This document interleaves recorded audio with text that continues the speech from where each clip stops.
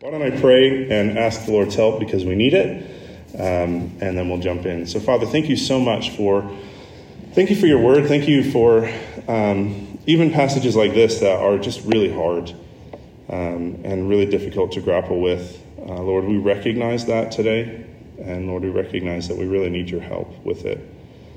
So please help us. In Jesus' name, amen.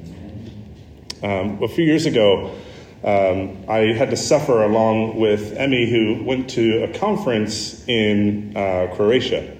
And, you know, it was tough. It was really tough. You know, her company paid for her to go and paid for a nice hotel near the beach.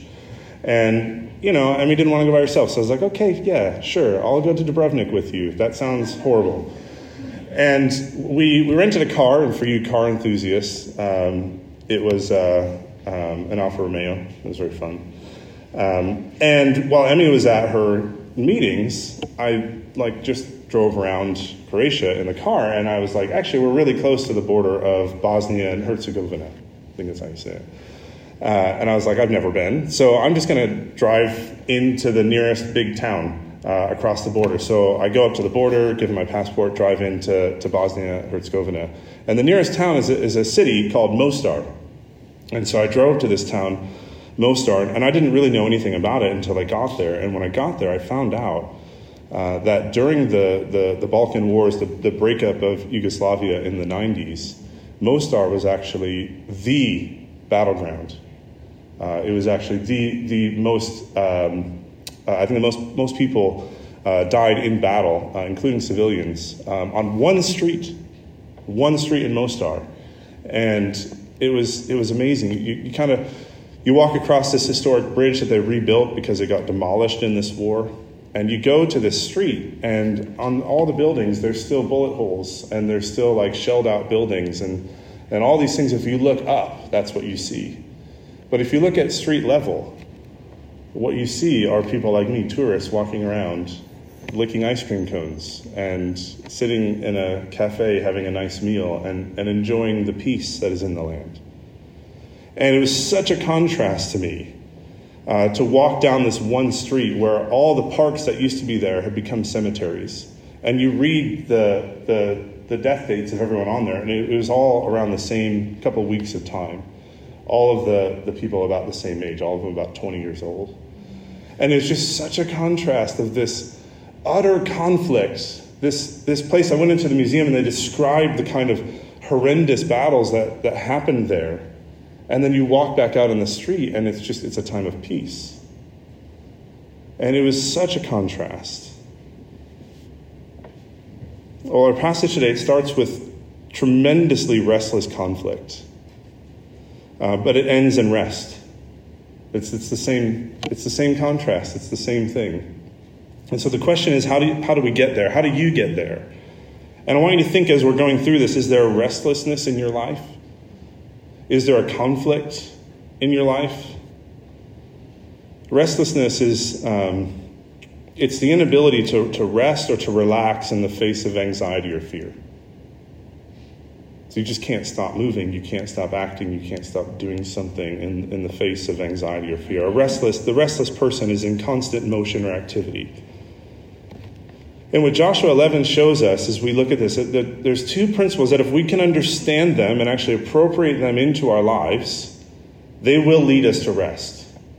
It won't be instantaneous, okay? It's not like, oh, I heard that today, great, now I have rest. But if we can appropriate these principles into our lives, what you find out in Joshua 11 is that it will lead you to rest. So here's the two principles. I'm just going to give them to you up front. Number one, those who stand against God are always restless. Those who stand against God are always restless. Number two, those who stand with God find poise and confidence. And in the end, this will be point three, in the end, they are given rest. So that's what we're going to see. So let's take a look at this together. But like I said, this is hard stuff. So before we jump into these two principles, I said I would address the nature of these passages in Joshua where there's all the killing.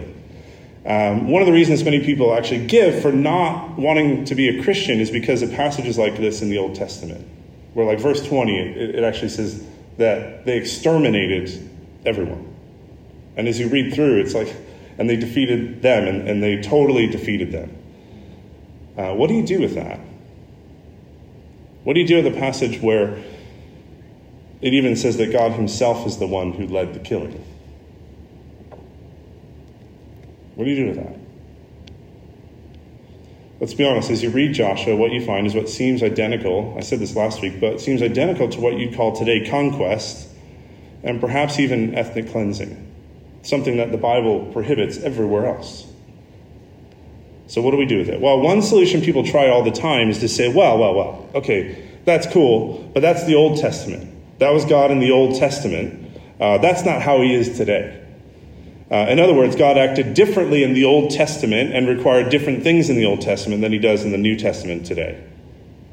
There's a big problem with that view, though, that God is the same. We actually sang about that he never changes. And the real problem with that is that in the Old Testament, you shall not kill and you shall not steal are the 6th and 8th commandments. And so you can't write it off by saying, well, that's the Old Testament, because the Old Testament itself prohibits killing and stealing. So you can't just write it off. Both Joshua 11 and the 10 Commandments in Exodus 20, they're both in the Old Testament, so you can't reject one without rejecting the other. You can't say, well, I can't have Joshua 10 and 11, but I'll go ahead and have Exodus 20. You can't do that. You either reject both or accept both. And I don't think anyone wants to sign up to say that killing and stealing are okay. So I don't think anyone wants to sign up and say, well, we'll just reject everything.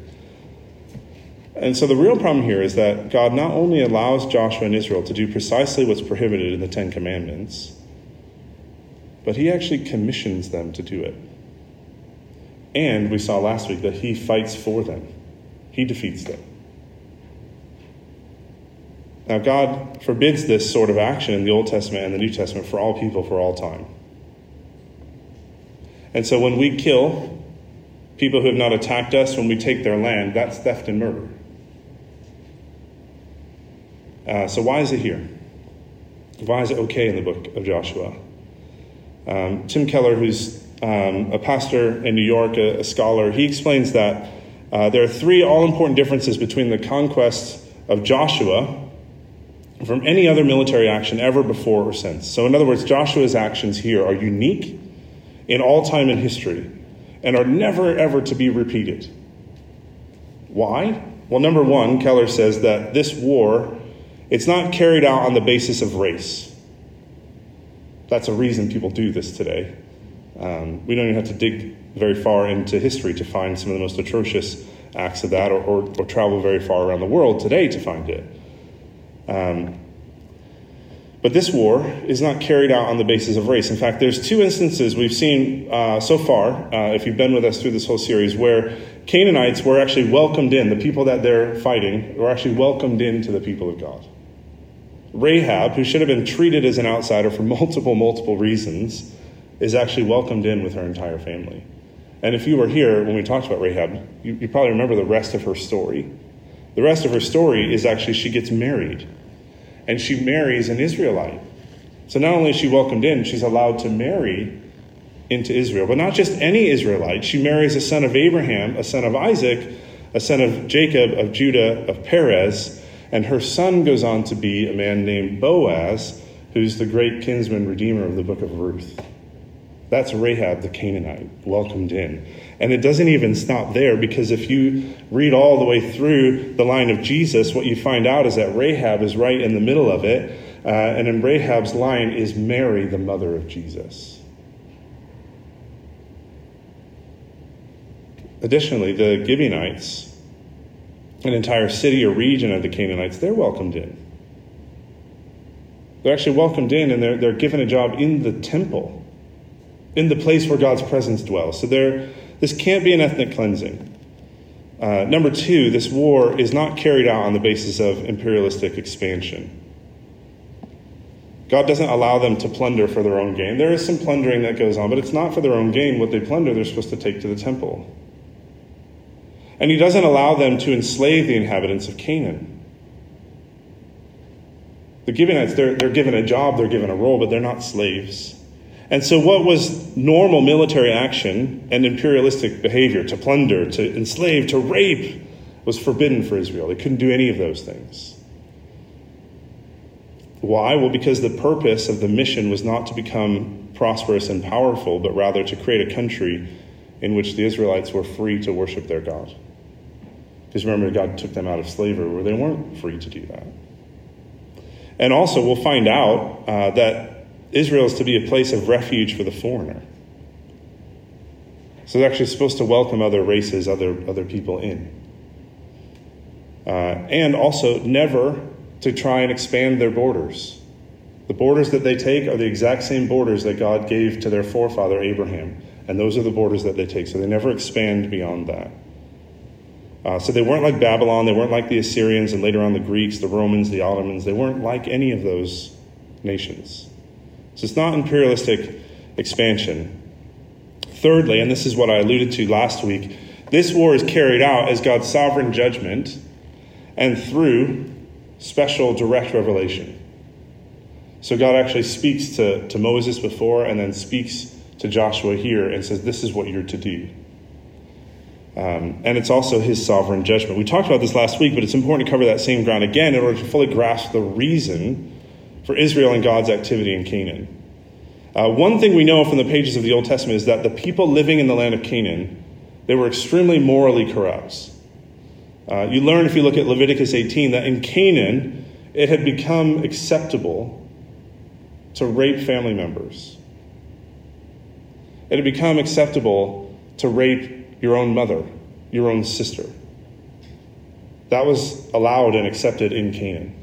More than that, it had become acceptable to molest children. These things were all listed in Leviticus 18. More than that, it had become acceptable not only to molest children, but to kill them, to sacrifice them to their gods. And I don't think anybody would say, yeah, a nation like that, they should just be left to carry on doing as they please. And so what we have here is all the driving out and all the killing is God exercising just judgment on a whole culture that had become so morally corrupt that they had deemed it acceptable to rape family members and to molest and kill children. And so one way to look at this is God breaking into the world to bring a stop to it, to bring final judgment on Canaan now rather than at the end, rather than waiting till the last day and allowing all of that to continue. So that's what's happening in the conquest of Joshua. God is bringing just punishment on an entirely morally corrupt people and culture. It's not ethnic cleansing. It's not imperialistic expansion. It's God bringing just punishment on those who become so morally corrupt that it was okay to do horrendous things even to your family members. And along with that, God is finally bringing out his own people out of slavery and wandering into the land that he promised Abraham, their forefather. And in this, there's a biblical principle that emerges in this that started way back in Genesis chapter 3. It runs all the way to Revelation 21. And it's this, that God will always come to save his people. But in order to do that, in order to bring salvation on his people, there must be judgment. There has to be just punishment falling upon wickedness and disobedience. So God will always save his people, but he is just, which means there's always justice for wickedness and disobedience. And that's what's happening as Joshua and Israel enter into the promised land. Salvation and just punishment. So let me just say this, and then we're going to move on into our text today. We need to read the Bible, really all ancient texts, but especially the Bible. We need to read it with humility. It's really easy for us to look at the thoughts and actions of ancient people and feel like we're superior to them. C.S. Lewis, who we quote all the time, he calls this idea chronological snobbery. That's the idea that whatever we think today is better than what people thought back then. That's chronological snobbery, to say, whatever is modern and current is better than what is old. But let's not assume that if we had been born in the time of Joshua, we'd be so much more enlightened as everyone else back then. We all need to realize that we have the advantage of being born into a society that is largely based on Christian values. Even if you think I don't have a Christian worldview at all, guess what? You do. because our whole society, all of Western society is built on Christian values, built on the Ten Commandments, a sense of right and wrong. And so we all live in the fruit of that. So even if you're not a Christian, you actually have Christian values deeply ingrained into your own worldview. And so when we read books like Joshua, we need to very, very, very humbly remember that our hearts and our inner lives are not fundamentally better than theirs were. We still have the same brokenness. We still have the same tendency to hurt and harm others. We have the same, their sins, their flaws, their actions, they might be different than ours, but they flow from the same rebellious heart. And so we need to be willing to look for the ways in which our hearts are like the people in the narrative. That we actually read this and think, well, how am I like them? How am I broken like them? And not be filled with pride by focusing on ways that were better. So anyway, there ends the lecture, the lecture part of the sermon. And I hope that helps you reconcile at least a little bit of what's happening in the book of Joshua with the conquest. So let's dig in now for our text today. And by the way, I'd be more than happy to answer questions on that later. If you want to catch me after the service over the meal, more than happy to answer any questions on that. But let's dig into our text for today. So remember what Joshua 11 shows us. There's the two principles that if we understand them and appropriate them into our lives, they will lead us to rest. That those who stand against God are always restless, and those who stand with God find poise and confidence. And in the end, they're given rest. So let's take a look at this together. I think we need a moment of levity. So I have held off now. We've owned a dog for like 9 or 10 months. I've held off because I'm obsessed with our dog from making you listen to stories about him. 9 months is enough. Okay, you can make a baby in 9 months. I can hold in dog illustrations for 9 months. So a few weeks ago, our dog Berlin had this restlessness that at first we just didn't understand. We were like, what is going on? He would just go to the back door and scratch at it and then go out in the backyard and run to the back gate and then just stand there and look at it. And he would just do this over and over again. I'm like, he doesn't need to go to the bathroom. He just goes out to the backyard and stares at the back gate. And he had this restlessness. And we didn't understand what was happening until one day we were going somewhere, and we were bringing the dog, and we're planning to just hop in the car. So at our house, you got the back gate, and our car's parked right there. So we never put a leash on him. He just goes to the door and gets in the car. He's a good dog. We opened the gate, and he was gone. Like, we couldn't find him anywhere. And we were like, where did he dig into, like, the neighbor's bushes and go into, like, where is our dog? And we looked everywhere, and then Emmy looked down the alley, and that's where he was. That's our neighbor's gate. And actually, Emmy didn't capture the picture, but actually when she first saw him, I think his paw was on the gate. And you see, our dog Berlin has a girlfriend. Yes, a girlfriend. Here they are together. This was Friday night. They had a date. And there they are together. And we realized that this restlessness that he was feeling was that he wanted to see her. We read somewhere that dogs have like a 10-second memory. That is not true. He thinks about her all the time. And he would be restless until he saw her. And he was restless. And sadly, like when that first photo was taken, our neighbors had just left to go out of town for 10 days. And thankfully, he has a dog, so after a day or two, he did forget about seeing her. But, that's a restlessness. He was feeling this restlessness. And as you read the opening 5 verses of Joshua 11, you see that Jabin, king of Hazor, he's filled with a restlessness. How's that for a transition? Except for him, it's not to see his girlfriend. It's a restlessness brought about by anxiousness for Joshua and his army. And it seems in these first five verses of chapter 11, Jabin can't sit still. His name actually means something like ability or intelligence. And his strategy matches his name. He functions as the organizer of an unknown number of other kings, all in the north of Canaan. And so Jabin, the able one, the intelligent one, is restless. He's restless in his ability, so much so that, look at verse 4. They came out with all their troops and a large number of horses and chariots, a huge army, as numerous as the sand on the seashore. Now, if you happen to know your Old Testament, that phrase will stick out to you like a sore thumb.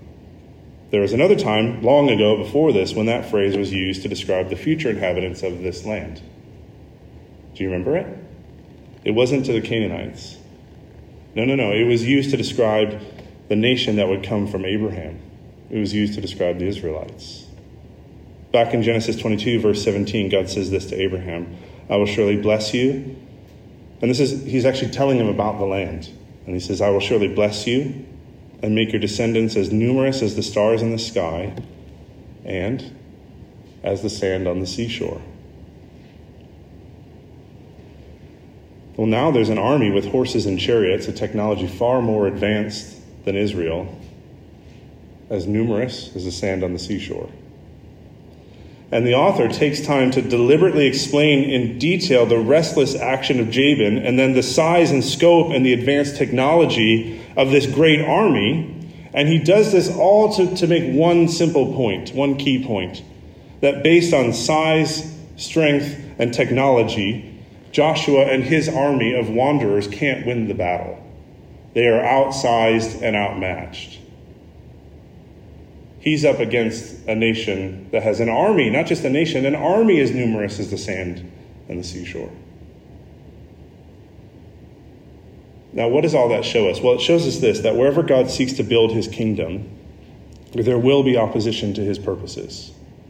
Wherever he seeks to build his kingdom, there's going to be opposition to his purposes. And this is clear from the opening pages of Scripture all the way through to the end, that wherever God is at work, there will be those, both spiritual and human, who stand in opposition to his work. And the character of that opposition is always restless. There's always a restlessness with it. A restlessness to muster up as much strength as possible. And this is what Jabin does. This is what the spiritual forces of evil and darkness do. And what does Paul say in Ephesians? In chapter 6, he says, for our struggle is not against flesh and blood, but against the rulers, against the authorities, against the powers of this dark world, and against the spiritual forces in the heavenly realms. Even more than that, what does Peter say? He says, your enemy, the devil, prowls around like a roaring lion, looking for someone to devour. So restlessness that's there. Not only is this what Jabin does, not only is it what the spiritual forces do, but it's actually what all men and women do who stand in opposition to God. It's what you and I do when we stand in opposition to God and his purposes here on earth and in our lives. This is what we do anytime we say, my will be done, rather than thy will be done. We actually become a flurry of restless activity, working hard to amass as much strength as possible in order to stand our ground against God. I mean, think about it. If you're not yet a Christian, isn't this perhaps what you're doing? Building up in your own mind your intellectual argument against God or against his very existence, or even maybe building a lifestyle that so excludes God that he has absolutely no place in your life. How could you let him in? Restlessly building your intellectual or emotional or practical case in opposition to God, to his purposes, even rejecting his very existence. Isn't that what we do? But perhaps deep down, you know this to be true. You know that you'll only find rest when you rest from building your opposition against him. What about for the Christian? Of course, you can stand in opposition to God and his purposes in your life too. We don't escape from this if you're a Christian. Maybe it's a calling that he has for you. Maybe it's a hard season he's asking you to walk through. Maybe it's a treasured sin that you don't want to give up. St. Augustine is the 4th century church father.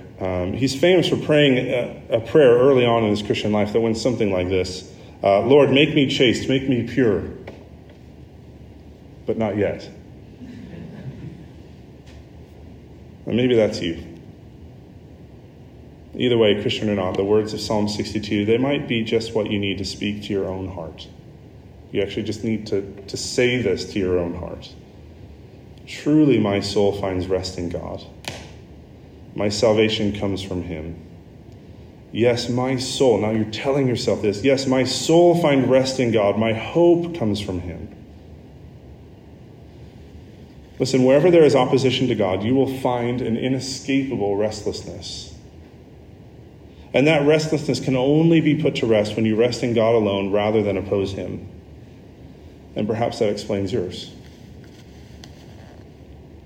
Well, that leads us then to point 2. Those who stand with God find poise and confidence. Now, I want you to contrast Jabin with Joshua. Where Jabin is filled with restlessness, Joshua is filled with poise. Whereas restlessness is the inability to remain calm in the face of anxiety or fear, poise is the ability to remain calm in spite of it. And remember what Joshua is up against. An army as numerous as the sand on the seashore and as technologically advanced as can be in the ancient world. And yet look at the contrast in verse 7. It just describes this vast army with all its technology. Verse 7. So Joshua and his whole army came against them suddenly at the waters of Merom and attacked them. Okay, hold on. Did you see that? I'm going to read it again because you should have all gasped when I said this. So Joshua and his whole army came against them suddenly at the waters of Merom and attacked them. Joshua and his puny wandering army with no technology attacked the army as vast as the sand on the seashore with chariots and horses. Why would he do that? Why is Joshua not in a panic? Why is he not restless? Well, we skipped verse 6. The Lord said to Joshua, "Do not be afraid of them, because by this time tomorrow I will hand all of them slain over to Israel. You are to hamstring their horses and burn their chariots." Joshua is filled with poise and confidence in spite of the massive army because he knows that he stands with God and his purposes. And so rather than trusting in the strength of man, in his own strength, or in the strength of his army, Joshua trusts in what God and his word, what God says to him in his word. Now, I don't want us to get the idea that this was all of a sudden like a light bulb moment for Joshua, because it wasn't. And we know this if you've been here through this whole series. How does Joshua get to this point of trust? Well, remember the great theme that's come up over and over and over and over again throughout our study of Joshua. That strength and courage don't just show up in the moment. Strength and courage are cultivated over time by planting little seed after little seed after little seed after little seed. And when you do that over time, you find you are the kind of person who is strong and courageous. And in this case, when you trust the word of the Lord, little bit by little bit by little bit by little bit over time, you find you become the kind of person who, when you're facing an army as vast as the sand on the seashore, and God tells you to go and attack them, you go and do it. You're filled with poise and strength and courage beyond explanation. This isn't the first time the word of the Lord was given to Joshua. 3 times in chapter 1, remember? What does God say? Be strong and courageous. 3 times. In chapter 3, God's word is given to Joshua to cross the Jordan at flood stage. And Joshua did it. In chapter 5, God told him to circumcise the whole army before going off to battle. A horrible, horrible strategy.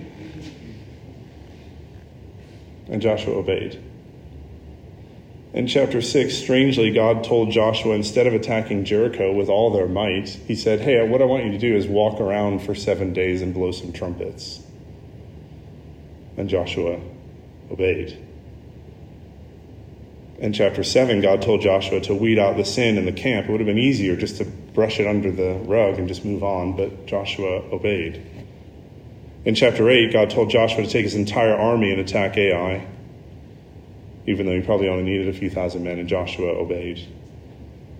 In chapters 9 and 10, he's obedient to keep his own word to the Gibeonites, and so seed after seed after seed after seed of obedience to God's word now all adds up to Joshua facing the largest and strongest army he's ever seen. And not only does Joshua prepare for battle, he goes on the attack. And he's able to do it with such poise because time after time after time after time, he has planted seeds of obedience to God's word. In other words, he stood with God rather than opposition to him. And time after time after time, the Lord has fulfilled his word to Joshua and to his army.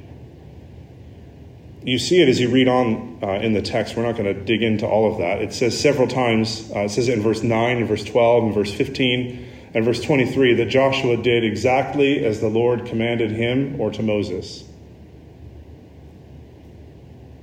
And the result is that Joshua completely defeats his enemies. But notice how, and there's only a hint. It's critical that we see this. Notice again what God tells Joshua to do in verse 6. You are to hamstring their horses and burn their chariots. And then, if it was me, I'd be like, no, thanks, I'll take the horses and the chariots because that will make my army the technologically advanced one. Thank you very much. I can build my strength. But look what Joshua does, verse 9. Joshua did to them as the Lord had directed. He hamstrung their horses and burned their chariots. And so here it is, once again, obedience. Even when it's the exact opposite of the advice the world would give you, the best military strategy would be to take the horses and the chariots, because that would add strength.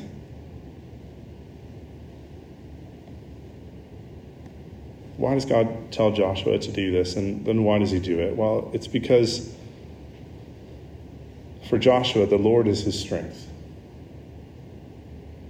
The Lord is his strength. You see, we tend to think, okay, big battle coming up here, or in your life, big challenge coming up here.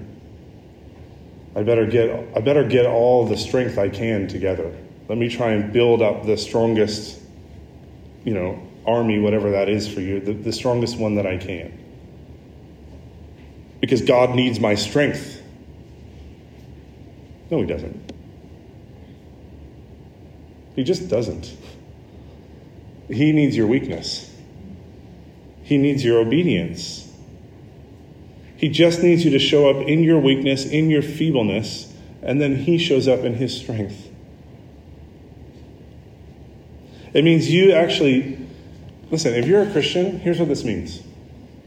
It means you get to show up in any situation, in all of your weakness, all of your feebleness, all of your brokenness,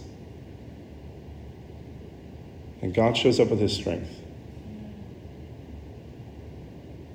So stop trying to build your army. All you have to say is, God, here's my obedience. I'm here in all my weakness, and I cannot wait to see what you do in your strength. And it's because of what the Apostle Paul says. He says that God's power is made perfect in our weakness. It's that when we're weak, we are strong. And that's what it is to be a Christian, by the way. And this is what Joshua does, and the rest of the chapter recounts his decisive victory after victory after victory. All of them, by the way, without the strength of chariots and horses. All of them with the strength of the Lord. I asked before if you had a restlessness, if you had a challenge. Is that how you show up? In power with strength? Or with obedience and humility? Here's the thing, the latter is the stronger. That's the stronger way, obedience and humility. One other note about this that I think most of us will find helpful. In this passage, God seems to work both fast and slow. At times really fast, at times really slow. And at the start, in the first battle, God works really quickly. But then as you read on, look at verse 18. Verse 18 says that Joshua waged war against all these kings for a long time. And so sometimes God works really fast, and sometimes he works really slow. And we have to remember that though the pace of Joshua seems to move like it all happened over one hot summer, the conquest took years. Most scholars think it took 5 to 7 years. This was a long, grueling, demanding process. And before they even started it, in Exodus 23, God actually told them, get this, he told them, you're going to have the land, but you're only going to have it little by little. And this is so important for us today to get this, because we live in a world of Amazon Prime and instant downloads I mean, I get frustrated anytime I order something and it's not there the next day. We think that something's only good if it comes fast and immediately. And what do? We put that on God. Surely God's faster than Amazon. And yeah, sometimes he is. Sometimes he works fast. But honestly, just look at your own life. More often than not, he works slow. And he does that because he wants to call out of you and draw out of you endurance and faithfulness and obedience. And so listen, God's power works among us, not necessarily in quick flashes, but over a long time, which calls for simple, durable faithfulness over that time. It's a long obedience in the same direction. And so even though God is at work, many days, just know this, okay? Many days will consist of brushing your teeth and going to work and coming home and making dinner and taking out the trash and doing the laundry. But it's as we do that, we plant seeds of obedience and faithfulness. And what do we find? Over time we become strong and courageous. Over time we have the ability to stand up in places where we never thought we'd be able to. Another type of illustration I've tried to hold back from you, but I just have to use today. Some of you will know that after I finished college, I rode a bicycle all the way across America. It was fun. It was really hard work, me and 3 friends. Here's the stats. It took 65 days. It was 2,509.1 miles of climbing mountains and through the rain and most mornings not wanting to get on the bike. But here's the weird thing. We finished near Seattle, and I was like, I'm not riding my bike home. And so I flew home. And I had a window seat, and as I looked out the window, it struck me, wait a minute, I did that? I rode over that? I rode through that? Looking down at the Rocky Mountains, looking at the valleys and the peaks. You could see the distance between towns, between being able to get water. And I was thinking, that's what I did? Because my view most days, all I could see any day was the few feet of pavement in front of me. All I could see was the detail of the trees, the bark on the trees. All I could do was smell the roadkill as I slowly rode uphill past it. And as I labored up each hill and mountain and suffered under the hot sun and shivered under the rain, all I could do in that moment was just turn the pedals one more time. One more time. Sometimes literally telling myself, just keep spinning. Just one more crank on the pedals. And now as I'm sitting in the airplane looking out the window from 30,000 feet, I actually saw for the first time what all of that added up to. Now, you might never get to see this side of heaven what your long obedience in the same direction adds up to. In fact, most of you probably won't. But I promise you, if you obey the word of God day by day by day by day by day, like Joshua, your long obedience will add up to something glorious. And you might never get to see it in this lifetime. Moses never got to. Okay, that leads to our final point, very briefly. First, those who stand against God are restless. Second, those who stand with God find poise and confidence. And then point 3, and in the end are given rest. Just look at the final verse with me, verse 23. So Joshua took the entire land, just as the Lord had directed Moses, and he gave it as an inheritance to Israel according to the tribal divisions. Then the land had rest from war. Then the land had rest from war. years of conquest, and then finally the land had rest from war. And notice how careful, though, the author is to say it was the land that had rest from war, but not the people. And this is because this is yet another pointer to the greater Joshua. In Hebrew, Yeshua. In Greek, Jesus. What Joshua couldn't do, Jesus did. You see, our Joshua here in the Old Testament, he couldn't give the people rest. And you read the rest of the Old Testament, and his restlessness, you find people, God's people, standing up in opposition to him, and they are restless. But when you get to the New Testament, when you get to the Gospels and you meet Jesus Christ, God the Son, the greater Joshua, who comes to establish his kingdom, and he walks in perfect obedience to his Father his entire life, do you know what he said about rest? This is actually how we started the service. Do you remember that? He says, "Come to me, you who are weary in the land, and you who are heavily burdened by the conflict and restlessness of life and all your weakness and brokenness, come to me and I will give you" what? Rest. And so listen, my friends, wherever you are in this conflict, whatever your struggle may be, however weak you may feel, however much you may have rejected God over the years, whatever tomorrow holds for you in whatever part of this city or world,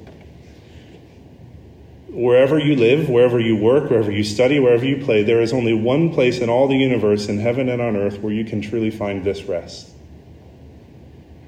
And it is in Jesus Christ, who is the greater Joshua, Jesus Christ, the greater Joshua, the only one who can bring rest for our souls. And do you know him? Do you know? Listen, he who was obedient to the point of death on a cross, he who was buried in a tomb, he who was raised from the dead and given the name that is above every name and exalted to the highest place, where every knee will bow and every tongue will confess that he is Lord. And are you willing to bow your knee to him? Are you willing to confess with your tongue that he is Lord? Because if you are, and if you do, he will use every resource that he has to give you rest.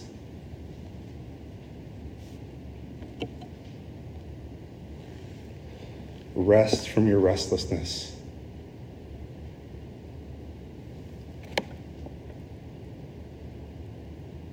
Now, where we're going after this in the series is, it'll be strange next week. We're going to do 11 chapters all at once or something. I want to leave you with a final application before we get into that, because what I want to do is take a step back on this chapter, really any chapter thus far in the book of Joshua, and I want to think about what God has asked Joshua to do. And think about how easy it would have been for Joshua to say, how tempting it would have been for him to say, "Not now, Lord, not yet."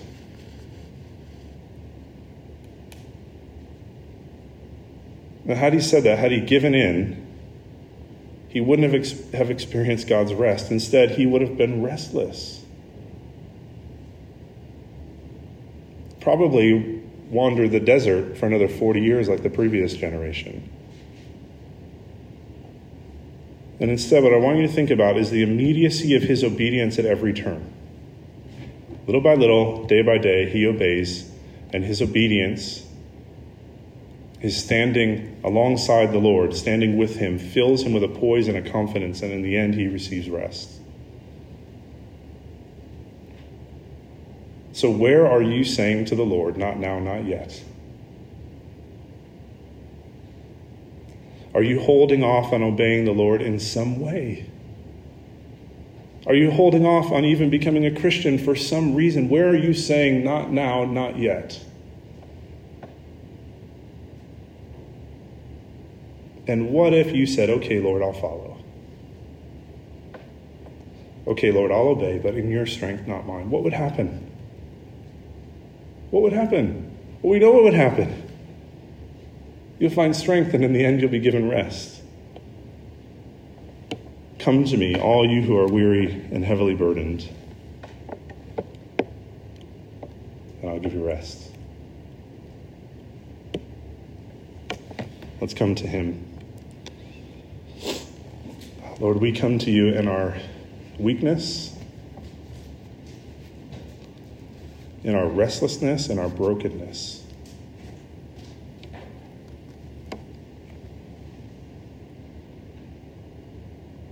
And we ask you for rest. In the name of the one who is the greater Joshua, the fully obedient one, Jesus Christ. Amen.